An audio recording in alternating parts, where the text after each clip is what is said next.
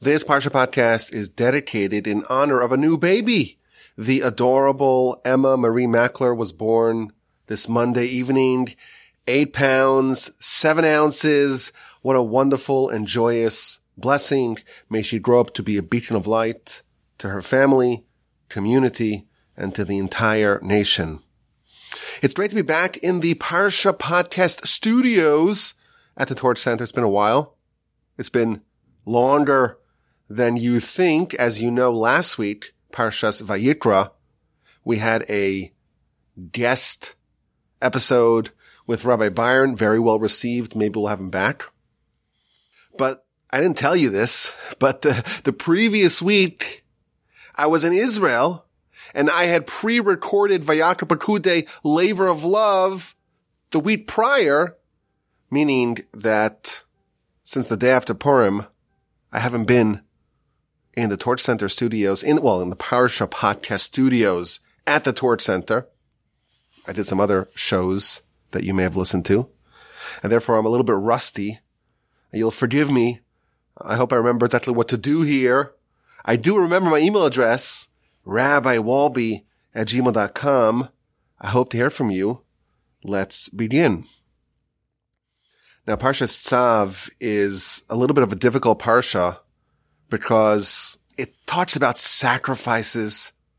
And yes, the parsha starts off with cleaning out of the ashes, and we spoke about that a couple of years back.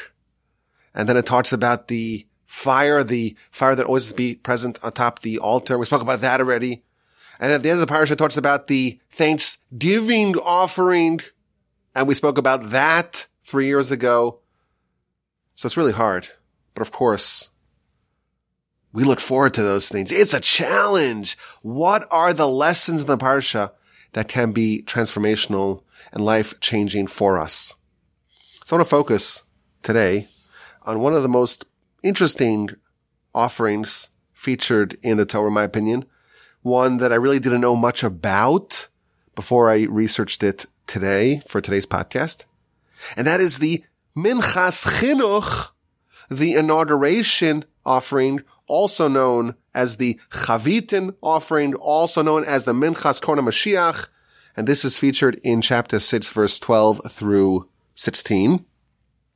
And if you read these verses, it sounds like classic Leviticus. When you read it, your eyes kind of glaze over. What does this mean? But I think when we study, we find something very fascinating.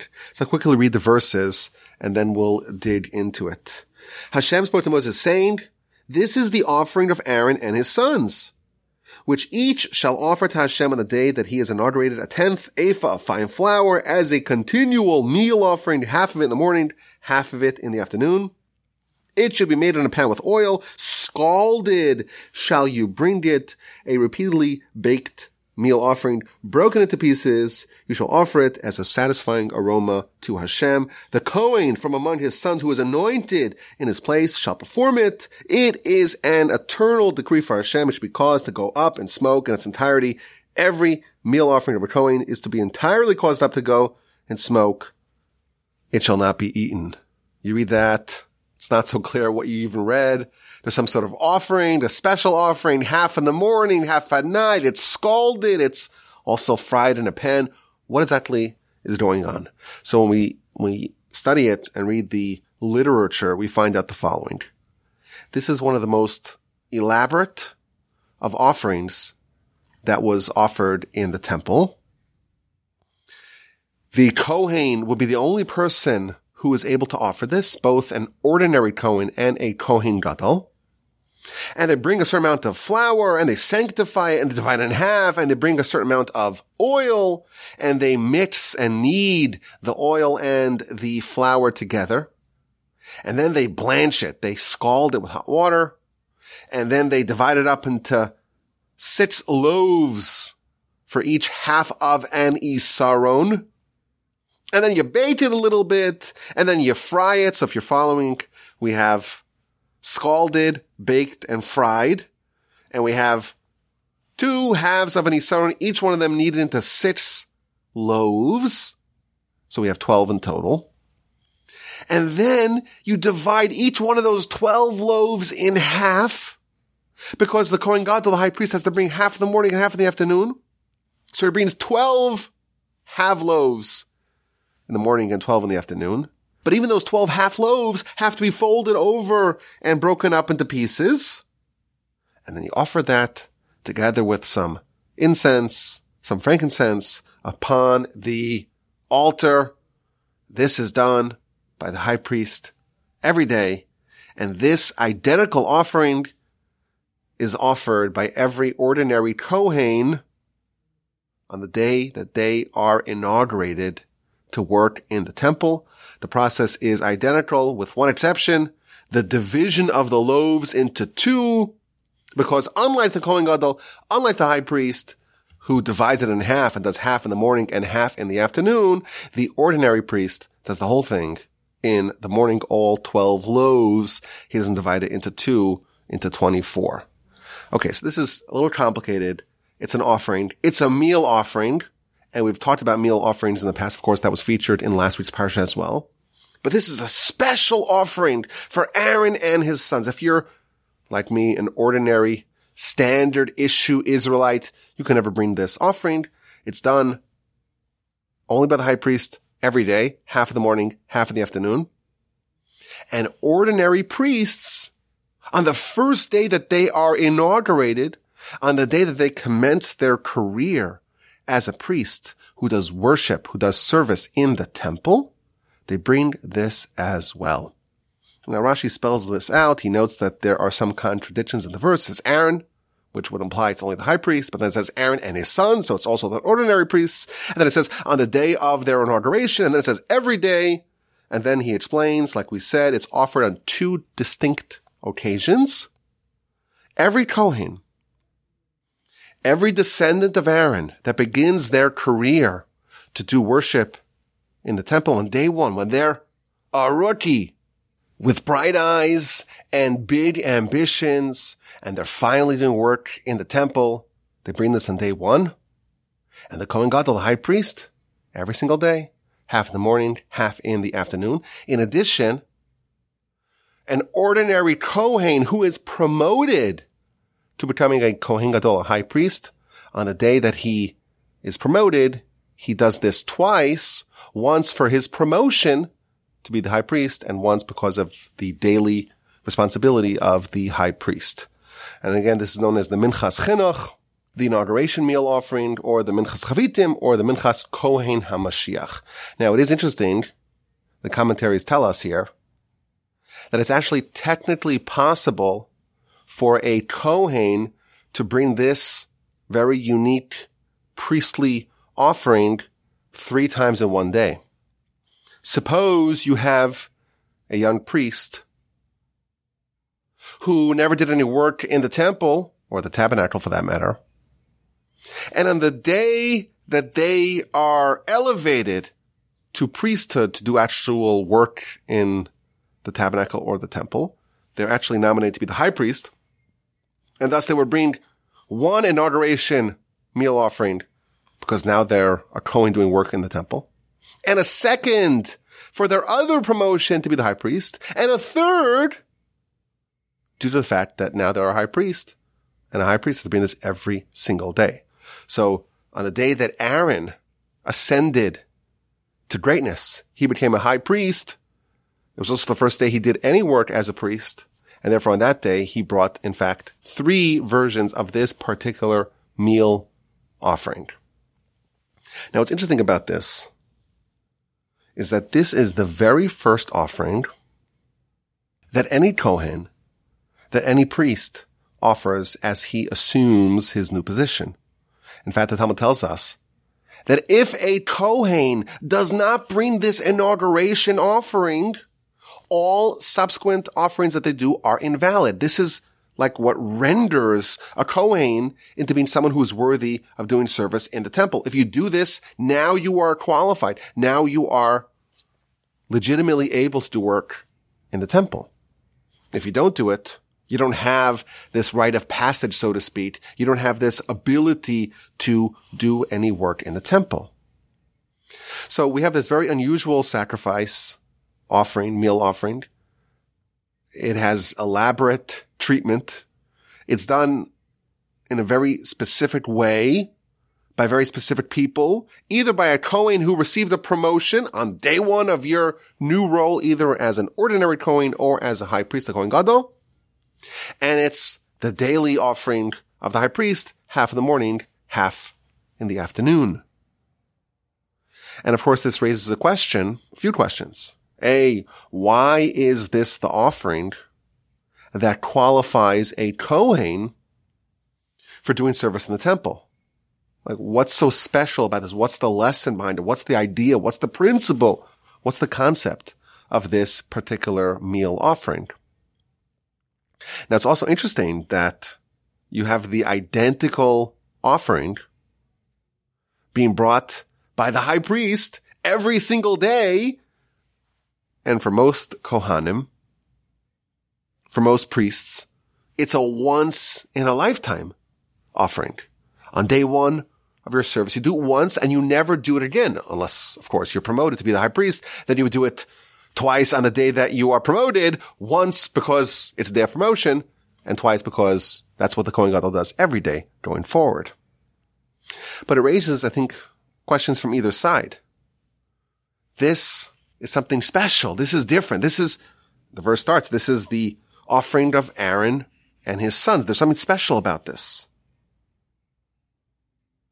And we can define it as the inauguration offering. Every Kohen of the thousands of Kohanim, every single one of them, they do it once. But the Kohen Gadol, he does it every single day. Why does the Kohen Gadol, why does the high priest, why does he offer the ordinary Kohen's inauguration offering every day?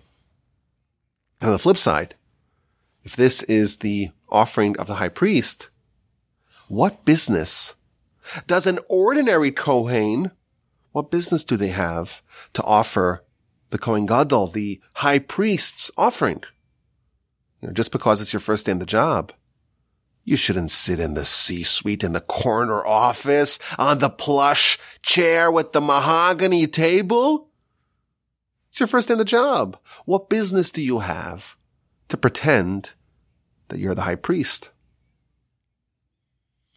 It's also interesting that we have the same offering, and there's three different ways that it can be brought, under three circumstances it could be brought, either promotions to an ordinary Kohen doing service or to a high priest, or the daily offering of the high priest.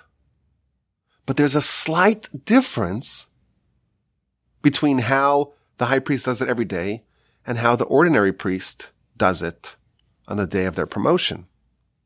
The high priest, you have the 6 loaves from each half of the Isaron, and then it's divided in half. So you have 12, and then each one of them is divided to 2, so it's 24, and half of it's done in the morning, half in the afternoon. But only the high priest does it in stages. Why is there this difference of all the differences? They're so similar. The amount of flour and the amount of oil and the unique system of scalding it and then baking it and then frying it and then burning it. But the only difference is that the high priest does it in stages, half in the morning, half in the afternoon. But the ordinary priest does it all in the morning. If it's identical, well, it should be completely identical. So some questions here we have on this offering. And before we give an answer, we're going to offer an answer. I want to read to you an incredible midrash. If you think about it, sometimes it's hard to see the details of Leviticus because there's a lot of jargon. It's very unfamiliar territory for us. We've never witnessed this in our lives. The whole notion of a sacrifice, of course, is one that we have a hard time really understanding what exactly it is and why there's such an emphasis on sacrifices in the Torah. But the way it starts is, this is the offering of Aaron and his sons. Aaron, of course, this is the priestly class. This is Aaron, the spiritual leader of the people. And his descendants are going to be the Kohanim going forward. And the picture, the image of the great spiritual leader of the people, that's the high priest. And this, the verse tells us, this is the offering of Aaron and his sons. And the Midrash tells us that there's some very direct language. Ze korban Aharon uvanav. This is it. You want to know what Aaron and his sons, what they're all about? This is the sacrifice that embodies and personifies who they are, what they stand for, and what stature and standing they have amongst our people. And the Midrash furnishes an incredible, amazing, and instructive story to explain what does it mean. This is the sacrifice, the offering of Aaron. And it tells the remarkable story featured in many places in our literature. It tells that there was a Roman noblewoman who came to the great Rabbi Yossi Bar Chalafta, and she asked him a very basic question, but it was a trap. It was a trap. How many days did it take God to create the world? So, of course, it's an easy answer. It's a layup. 6 days. Tishrei Yamim, the verse tells us, for in 6 days God created the heavens and the earth. But that was just a setup. And she says, well, okay, it's been a while. What is God up to since? What's he doing ever since? And that's a very tough question. And that's what the Roman noblewoman posed to the great sage. And he responded, well, God is making matches. This woman to this man, this daughter to this person, this money to that person. God is arranging the world, coordinating, orchestrating the matters and the affairs of humanity. That's what God is doing since those first 6 days of Genesis. And the noblewoman is not impressed. What do you need God for that? I could do that myself. I have lots of male servants and lots of female servants. I too can play matchmaker. Matchmaker. Find me a match. I don't know the song exactly. I never watched the movie. Find me a match. Find me a catch. Probably should have done my research beforehand. I know there is a song like that. I can play matchmaker, says the Roman noblewoman. No big deal. Who needs God for that? And the rabbi responds, well, you think it's easy. God says it's hard. It's as hard as splitting the sea. Of course, all that's easy for God, but it circumvents the rules of nature, just as the splitting of the sea did. She was not impressed. And she lined up 1,000 male servants and 1,000 female servants. And she made long rows of them. And she just played matchmaker. You are now together. You are a match. You and you and you and you. She walked down the lines and she just paired up all of her 1,000 male servants with her 1,000 female servants. I could play God. I could be a matchmaker too. The next morning, she discovered what happened. The results, shall we say, were not pretty.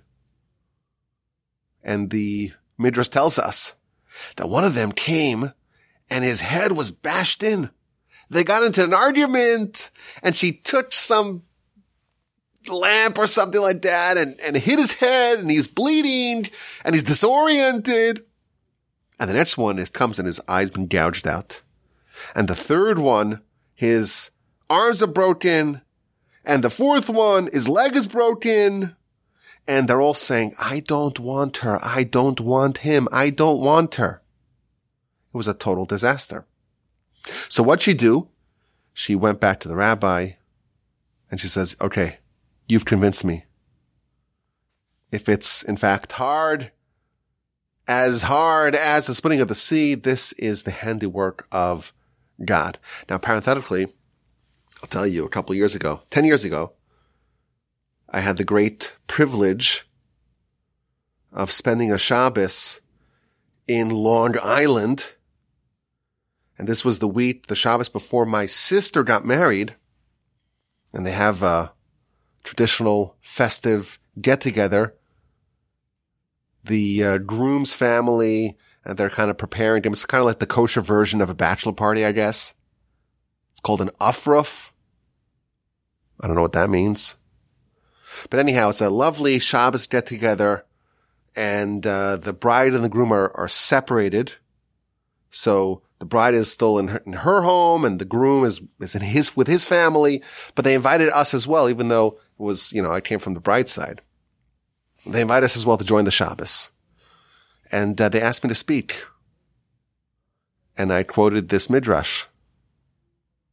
And I said that many brides and many grooms, after they get married, they discover characteristics and traits,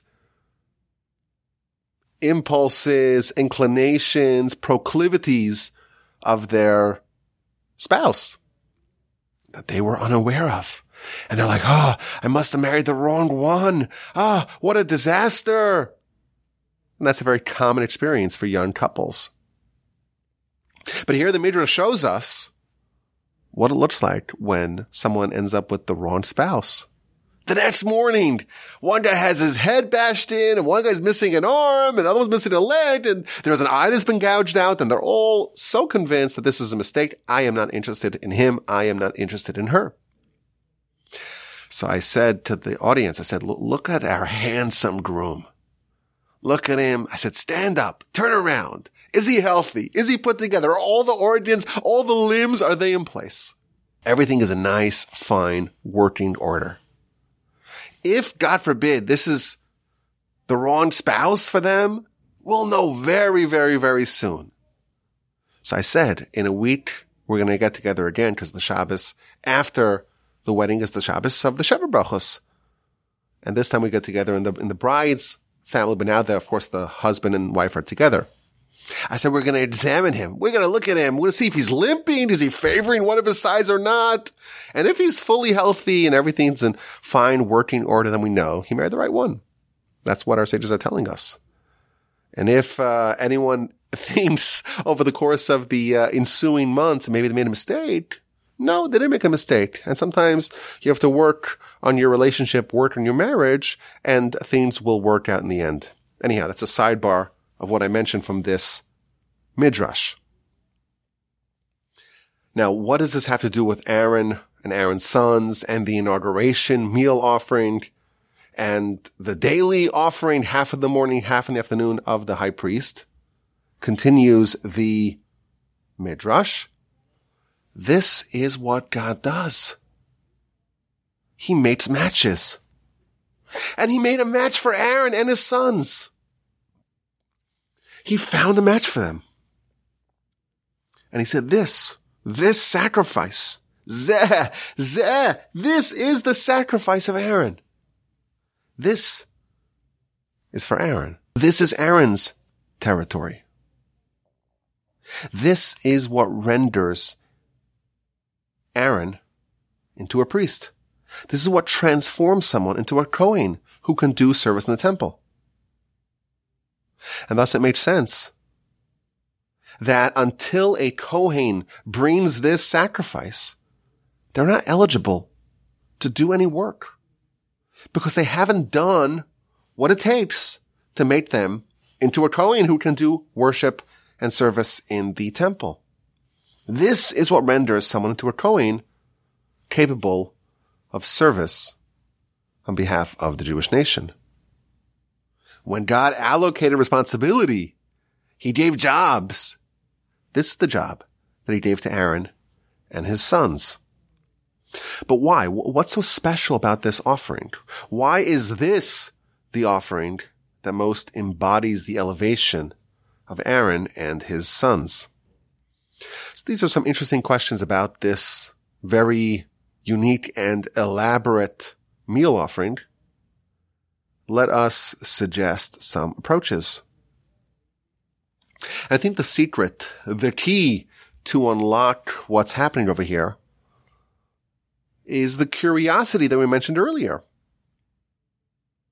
There's some sort of equivalence between the high priest every day and the ordinary priest on day one. If you think about it, the high priest has a different system of garments than the ordinary priest has. The ordinary priest has 4 garments, and the high priest has 8, and those paths never cross. The high priest never says, today I'll just wear the 4 garments of the ordinary priest. And the ordinary priest never says, well, today I'll try on the 8 garment just for size, to see how it fits. It's not how it works. These are the garments of the high priest, and these are the garments of the ordinary priest. But somehow this sacrifice is the sacrifice of Aaron and his sons. There's something about the sacrifice where these two come together. And I want to suggest that there are lessons from both of these vantage points. There's something about an ordinary Kohen on day one. There's something about that experience that mimics, that rivals, that mirrors the high priest. And from the flip side, there is something about the high priest on every day of his tenure. It could be 50 years. It could be 80 years. Every single day. There's something about that mimics an ordinary Kohen on day one. And as we shall elaborate upon, the high priest, every day of his tenure, there should be something about that experience that evokes, that reminds us of day one. And what defines the high priest, what makes him special, is that he could be 40, 50 years into doing the same thing every single day, and there's no erosion to the sense of novelty. Every day, day 14,212, it's still like day one. And there's something about the ordinary Kohen on day one, you're like a high priest for the day. I want to suggest that the superpower of a Kohen Gadol, again, the spiritual leader of the people, the superpower is the sense of novelty. Every single day, when he goes to work on behalf of the Jewish people, and he dons the special 8 vestments of the high priest, there's something about that is reminiscent, that resembles day one. There's a feeling of excitement, of awe, of anticipation for the high priest that doesn't diminish over time. And therefore the high priest can bring an inauguration sacrifice, an inauguration offering every single day. And there's something to be said about the fact that an ordinary Kohen on day one mimics the high priest. He gets to copy the high priest for one day. This promotion, this elevation, this change in a person's standing, it provides this temporary boost that allows him to bring the offering of the high priest. For one day, he gets to ring the bell at the New York Stock Exchange. He gets to throw out the first pitch, to cut the ribbon. On this day, he is atop the spiritual world. And the day of promotion, it's a very special day indeed, because for this day, at least for this sacrifice, you are a high priest. Let's explain what we mean here. And I think when we understand the principle, the concept behind it, we can discover some very valuable and actionable lessons for us. And that's always what we're trying to find here in Leviticus. Of course, we're trying to understand the sacrifices and what actually happened. We have to prepare ourselves, of course, please God, for the rebuilding of the temple. And these laws will go into immediate effect. But even now, and even in the diaspora, even far away from the reality at least the way it appears, of a temple in action, there are always lessons in every word of the Torah. Let's begin with the ordinary Kohen. Our sages tell us that there are 3 people that have their sins expunged. We know if a person sins, there's a blemish to their soul. And the Almighty created this incredible thing called repentance that washes it away, that cleanses it, that removes the stain, the blemish, the flaw in the soul. It's an incredible idea. It's a creation that precedes the world, the Talmud tells us. But there are 3 people, even apparently outside, absent repentance, that have all their sins expunged. This is found in many places in our literature. Rashi collects them in Genesis chapter 36, verse 3. He notes that it's talking there about Esav and his wives. And one of his wives, she apparently has different names. Sometimes she's called Basmas and sometimes she's called Machlas. What is up about that? Why does she have different names? So Rashi tells us because her name is actually Basmas, but Machlas, the word Machal, means to be forgiven, to be atoned, to expiate. And when he married her, he actually got with his Basmas, he got Machlas, he had his sins forgiven. Continues Rashi, there are 3 people who have their sins forgiven. A convert. Someone who converts to Judaism. They're now a new person. And all their sins that they did as a Gentile don't come along with them to their new identity. And someone who gets married. They were a single person in the past. Now they're married. Well, their sins don't come with them. And the third one is a person who receives a promotion and now ascends to a new role and a new position. Someone like that has their sins forgiven. Now, why would someone who either converts, gets married, or receives a promotion, why would they have all their sins forgiven?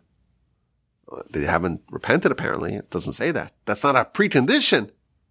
This is the reason why, by the way, there is a ubiquitous custom for a bride and a groom to fast on their wedding day because there's something about this day that is reminiscent of Yom Kippur, because just as on Yom Kippur your sins are forgiven, on your wedding day your sins are forgiven. But why? Why would someone simply by getting married or receiving a promotion to a higher position or by converting, why would they have all their sins forgiven? It seems like it's a cheat code. So the Maral, in his comment to Rashi, he says something fascinating. All these 3 people have a change in identity. They're not the same person that existed yesterday with a new feature, with a new add-on. You have someone who converts. It's not like, well, yesterday my religious denomination was X and now it's Y. Oh no. When someone who converts, the Talmud tells us, they're like a brand new baby. They dissociate themselves from their previous identity and they now embrace, they adopt. They receive a new soul and a new identity. And just as you cannot pin the crime from Joe onto Bob, if Bob did a crime, why should Joe be responsible? You cannot pin a crime that someone did when they were a Gentile atop them when they're now a Jew because they're a different person. Oh, and when someone gets married, before they were married, they were only half a person. And now that they've married, they've fused together with their spouse, they're a new human. It's a new creation. And what happened before they were married, that's immaterial to this person now. It's a different person. Similarly, when someone ascends to greatness, when someone receives a promotion, they're now responsible for others. Previously, they were a single person. Now they are a communal person. And that too qualifies a person for being changed, not just in their behavior, in their standing, but in their identity. And therefore, they're not responsible for what they did in their previous selves. It's like a previous lifetime. You cannot be culpable for sins of a previous existence. So what does this mean? And this gives us a very interesting definition of a promotion. Someone ascends to greatness. Someone receives a promotion. They were a private person, a singular person, and now they are a communal person, a public person. This is not just a new job. It's not just, oh, you need some new business cards, update your LinkedIn. You're an entirely different person on the day that you receive a promotion. And you're completely dissociated from the person that you were previously. And therefore, you cannot be judged for yesterday's sins because yesterday you were a different person. Someone else did them. I don't know who, but it wasn't this person. And you're not culpable for someone else's crimes. This is our sage's definition of a promotion. It's not just a change that happens to a person. It's a change in who that person is and what that person is. You're not just a new person with a new role. You're a completely different person. It's like you've been born again. It's a rebirth. You're a brand new human. We asked the question, you have an ordinary Kohen. And day one of their tenure as a Kohen doing work in the temple, the first thing they do is they mimic the Kohen Gadol. They replicate the offering of the Kohen Gadol. That's the very first thing that they do. And we ask the question, well, what business does an ordinary Kohen have to offer the specialized offering of the high priest? Here's the answer. On day one of your promotion, you're a brand new person and you've been cleansed, refined, purged, expunged of all of your flaws that you had previously. And thus, on this day, you're like a high priest. You're the absolute pinnacle, apex, apotheosis of humankind. It's appropriate for you to behave in a way fitting for someone of your standing.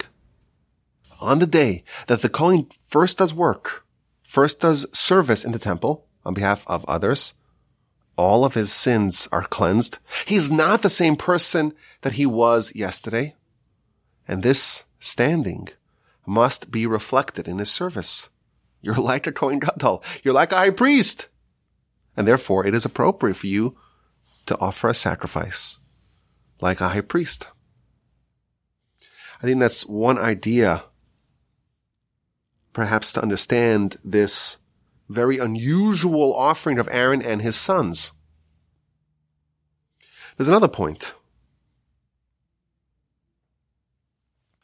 You're an ordinary Kohen. You're not Aaron. You're not Ezra. You're not one of the real standouts. There are thousands, after all, of Kohanim, thousands of priests. And you may feel, it's my first day at the job here, and what I gotta do? I gotta do these sacrifices and slaughter these animals and process all these sacrifices, and there's lots of blood, and okay, I gotta follow the rules. I've been well trained. But you may feel like you're an assembly line worker. You're just going through the motions, following orders, practicing protocols. After all, you're a Kohen. Your father was a Kohen. Your grandfather was a Kohen. Your great-great-great-great-great-grandfather, going back, was Aaron. And you're just doing what a Kohen does. And perhaps a second idea for the ordinary Kohen bringing the sacrifice, the offering of the high priest, is to banish, to dispel that misconception. On day one, the quote-unquote ordinary Kohen, he's told there's nothing run-of-the-mill, there's nothing pedestrian about your new role. And the first thing you do, perhaps, and this is what we're speculating, the first thing you do is that you mimic a high priest. And what business does an ordinary Kohen have to behave to copy the high priest? This is how you start your job. To realize that your role is no less important. Just as the high priest is a singular post of astounding importance for the whole nation, in one facet, in one dimension, you're like that as well. In your role, you're the only person who can do it.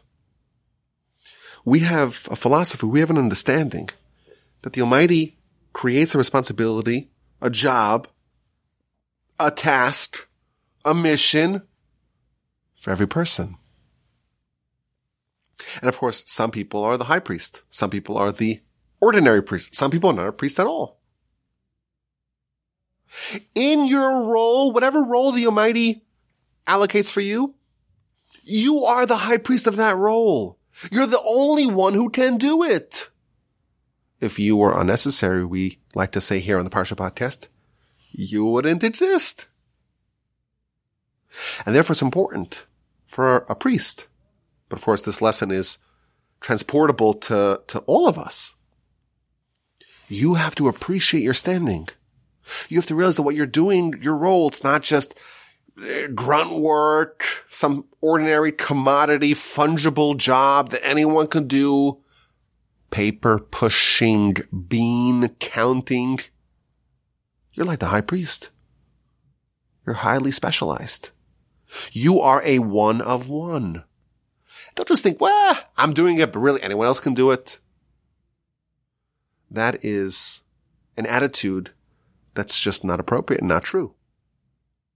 And therefore, perhaps, this is why it's quite fitting for the so-called ordinary Kohen, on the very beginning of their time doing service in the temple, bring the offering of the high priest on day one, the day that you ascend to doing service in the temple, to realize really what you're doing. The Kohen Gadol has his job. Moshe had his job. Abraham had his job. David had his responsibility. Solomon, Rabbi Akiva, the Rambam, Rashi, the Chavetz Chaim. Everyone has their job. And you're responsible for yours. And you're the only one who could do yours. And don't think it's not so critical. Now, the high priest, the Kohen Gadol, brings this every single day. What the ordinary Kohen experiences on day one, the Kohen Gadol experiences every day. What differentiates a high priest from an ordinary priest? For that matter, what differentiates an ordinary person from someone truly exceptional? I want to posit, I want to suggest that the real differentiator, or maybe the primary differentiator between someone who is ordinary and someone who is exquisitely, exceptionally, extraordinarily special, is the ability to achieve greatness, but also to maintain it day after day, year after year, for a lifetime. The spiritual stamina to maintain the intensity, the focus, the excitement that you had on day one, that everyone has on day one. And to maintain that with no slippage, with no attrition, with no erosion. To have a steady, laser-like consistency of excitement and of joy and of novelty. That is what separates the high priest from the ordinary priest. Let's explain. The Talmud tells us, and I spent some time in my book, Upon a 10-Stringed Harp, on this piece of Talmud. The Talmud tells us that the Yetzer Hara does two things every day. Mischadesh b'chol yom. He renews itself, or it renews itself every day. Misgaber b'chol yom. It overpowers a person every day. There are two ways that the Yetzer Hara gets a person to sin, gets a person to make mistakes. The evil inclination has two modi operandi. It renews itself every day, and it overpowers every day. What this means is that a person sins for one of two reasons, either because they are seeking novelty, and the Yetzer Hara says there's newness, there's novelty, there's excitement in sin, or a person sins, a person blunders, a person errs, a person makes poor choices, not because they were seeking novelty or excitement, but because they were handcuffed, they were compelled, they were forced, they were overpowered, they were under the spell, under the dominion of the evil inclination, the Yetzer Hara, and they just followed orders. That's what the Talmud tells us in the book of Kiddushin. I believe it's found elsewhere as well. The Yetzer Hara renews every day. The Yetzer Hara overpowers every day.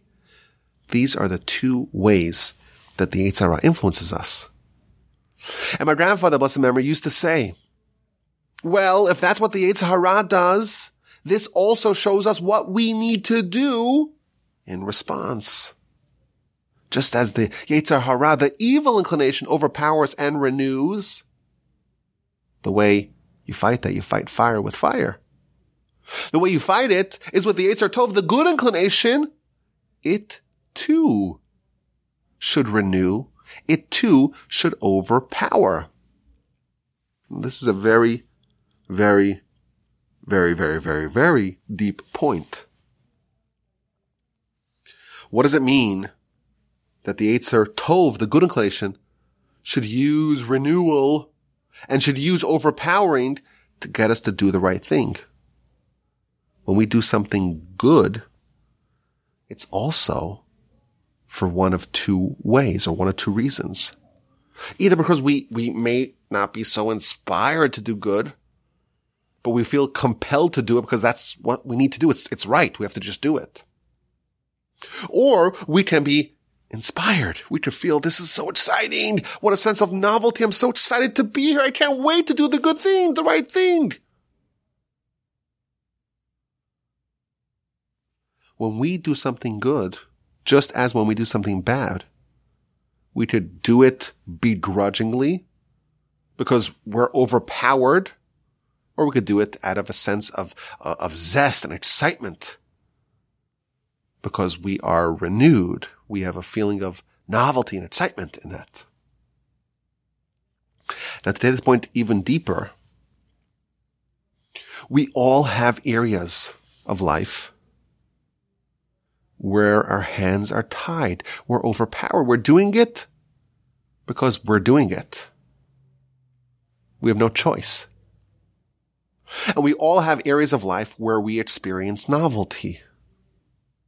There's something exciting, brand new, all new. The only question really is, are these areas where we act because we're forced to act, so to speak, we're overpowered, and these areas where we act because we're excited to act, there's novelty, are these the domain of the good or the bad inclination? Our sages tell us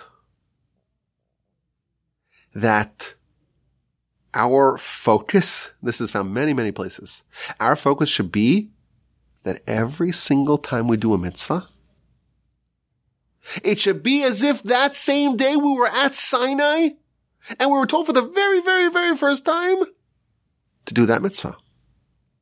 Can you imagine what that would be? At Sinai, you experience miracles and incredible prophecy. And God says, I want you to wear tefillin. I want you to keep the Shabbos. I want you to study Torah. I want you to put a mezuzah on your door. People will be clamoring to fulfill it. What an unbelievable thing. You could do the will of the Almighty. And if we've been fortunate enough to do mitzvahs in our life, probably the first time we did any mitzvah was very exciting. But what happens? The mitzvah leaves the domain of newness, and if we're lucky, it remains in the area of overpowering. I haven't missed wearing my tefillin. Now I'm 36 years old. In 23 years? And of course, day one, you're really excited. I'm going to put on my tefillin for the first time. Day 5,000, it's less exciting. But you put it on nonetheless. And that's a good thing. Because that means that the Yetzer Tov, the good inclination, he has you handcuffed. You're in a corner and you have to listen. That's a good thing. But the ideal is that every single day, every single mitzvah, it's like the very first time that you've done it. As if today you were commanded by God to do that mitzvah. In many, many, many places, and many years ago, we did a podcast called The Novelty Principle. We spoke about all the places in the Torah where it says that. But in many places, they just tell us every single day, make believe, or you should view yourself every single day like today you had Sinai. Today, the Almighty came into a covenant with you. Today, you received this law. It shouldn't be some sort of antiquated, old, stale mitzvah. No. Every day.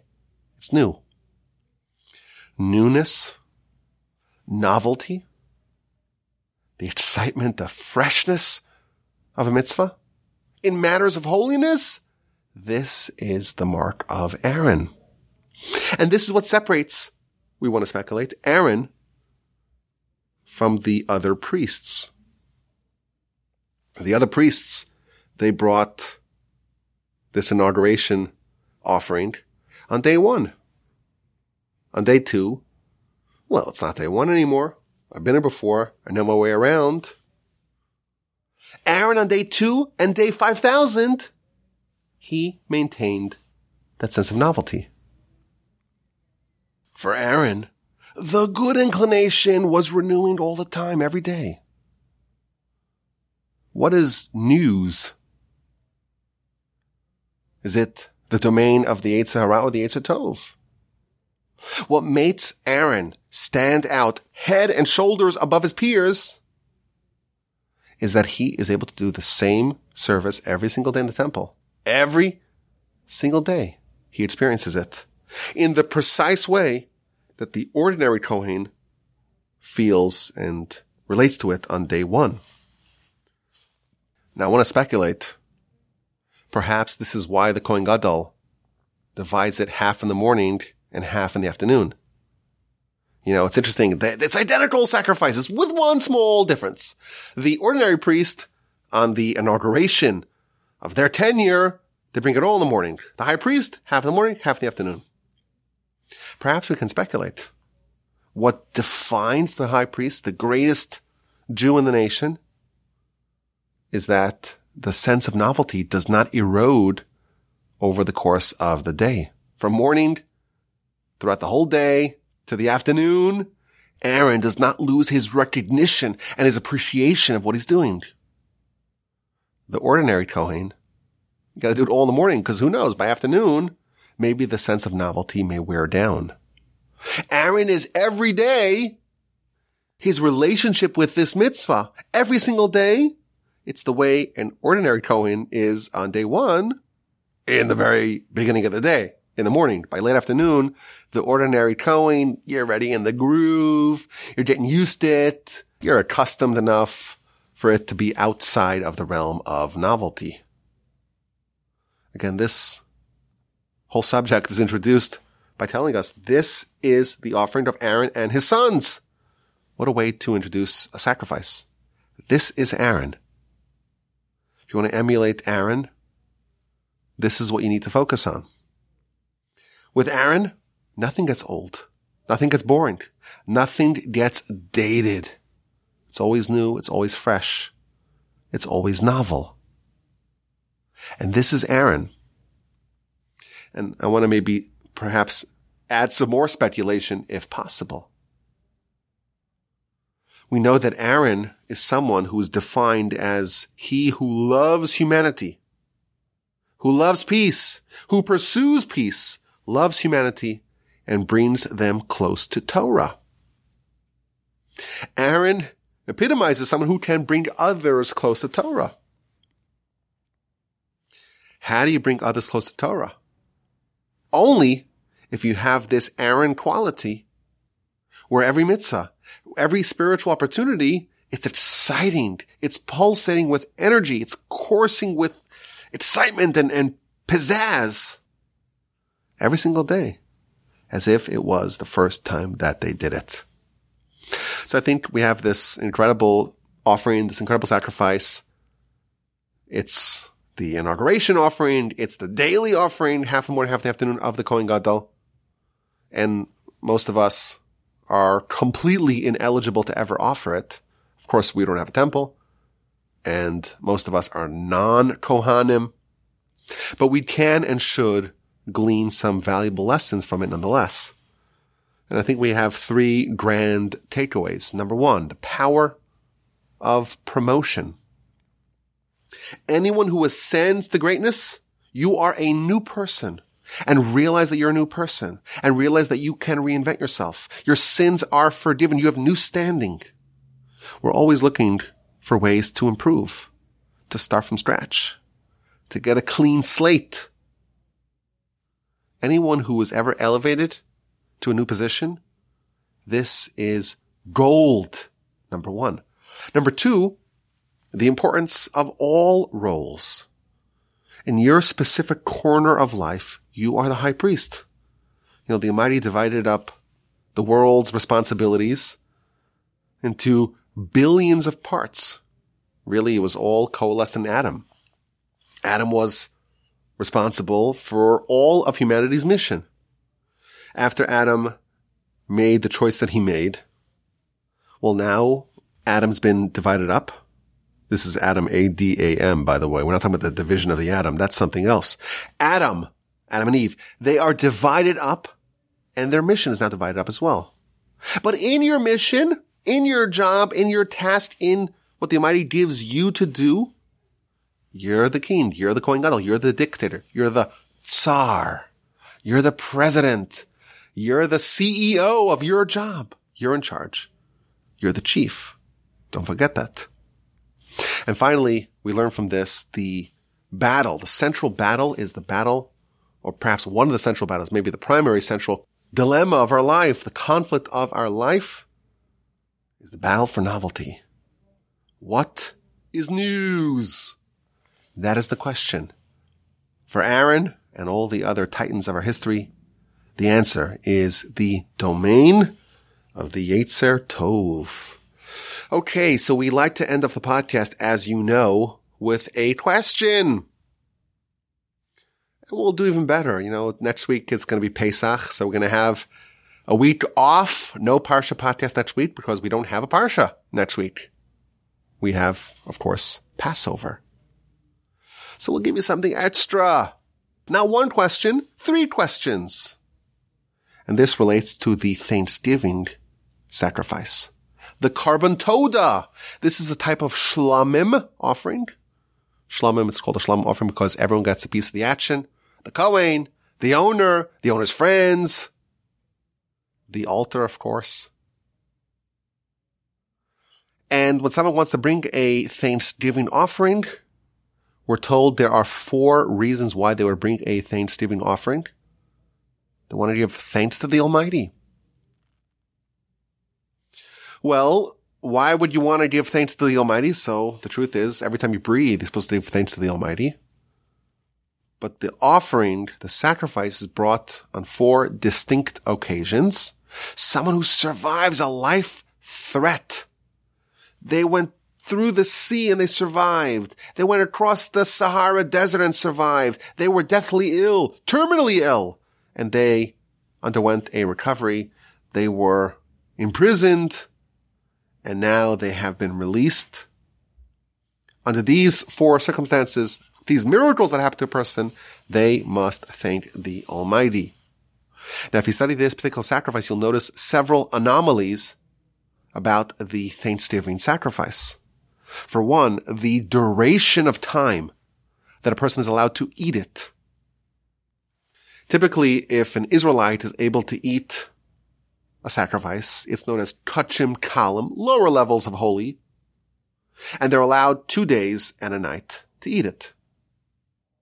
But with respect to this form of a sacrifice that an Israelite is allowed to eat, all they have is 1 day and 1 night. So the time allotted to eat it is much shorter than ordinary sacrifices of this ilk. Why is that? Number 2, there is a staggering amount of bread that is brought together with the sacrifice. There are 4 different types of bread. You have bread that was blanched, and you make that into 10 different loaves. And then you have a different type of bread where the flour was mixed with oil and baked, and 10 of those. And then you have a third type of bread, and that is when the oil is added afterwards, and 10 of those. And then you have 10 more loaves of bread that is chametz, that is non-matzah. Those other 3 groups of 10, it's called bread, but it must in fact be unleavened. So a person brings a staggering amount of bread to the temple with their Thanksgiving offering. If you're counting, it's 40 loaves. That's a lot of carbs.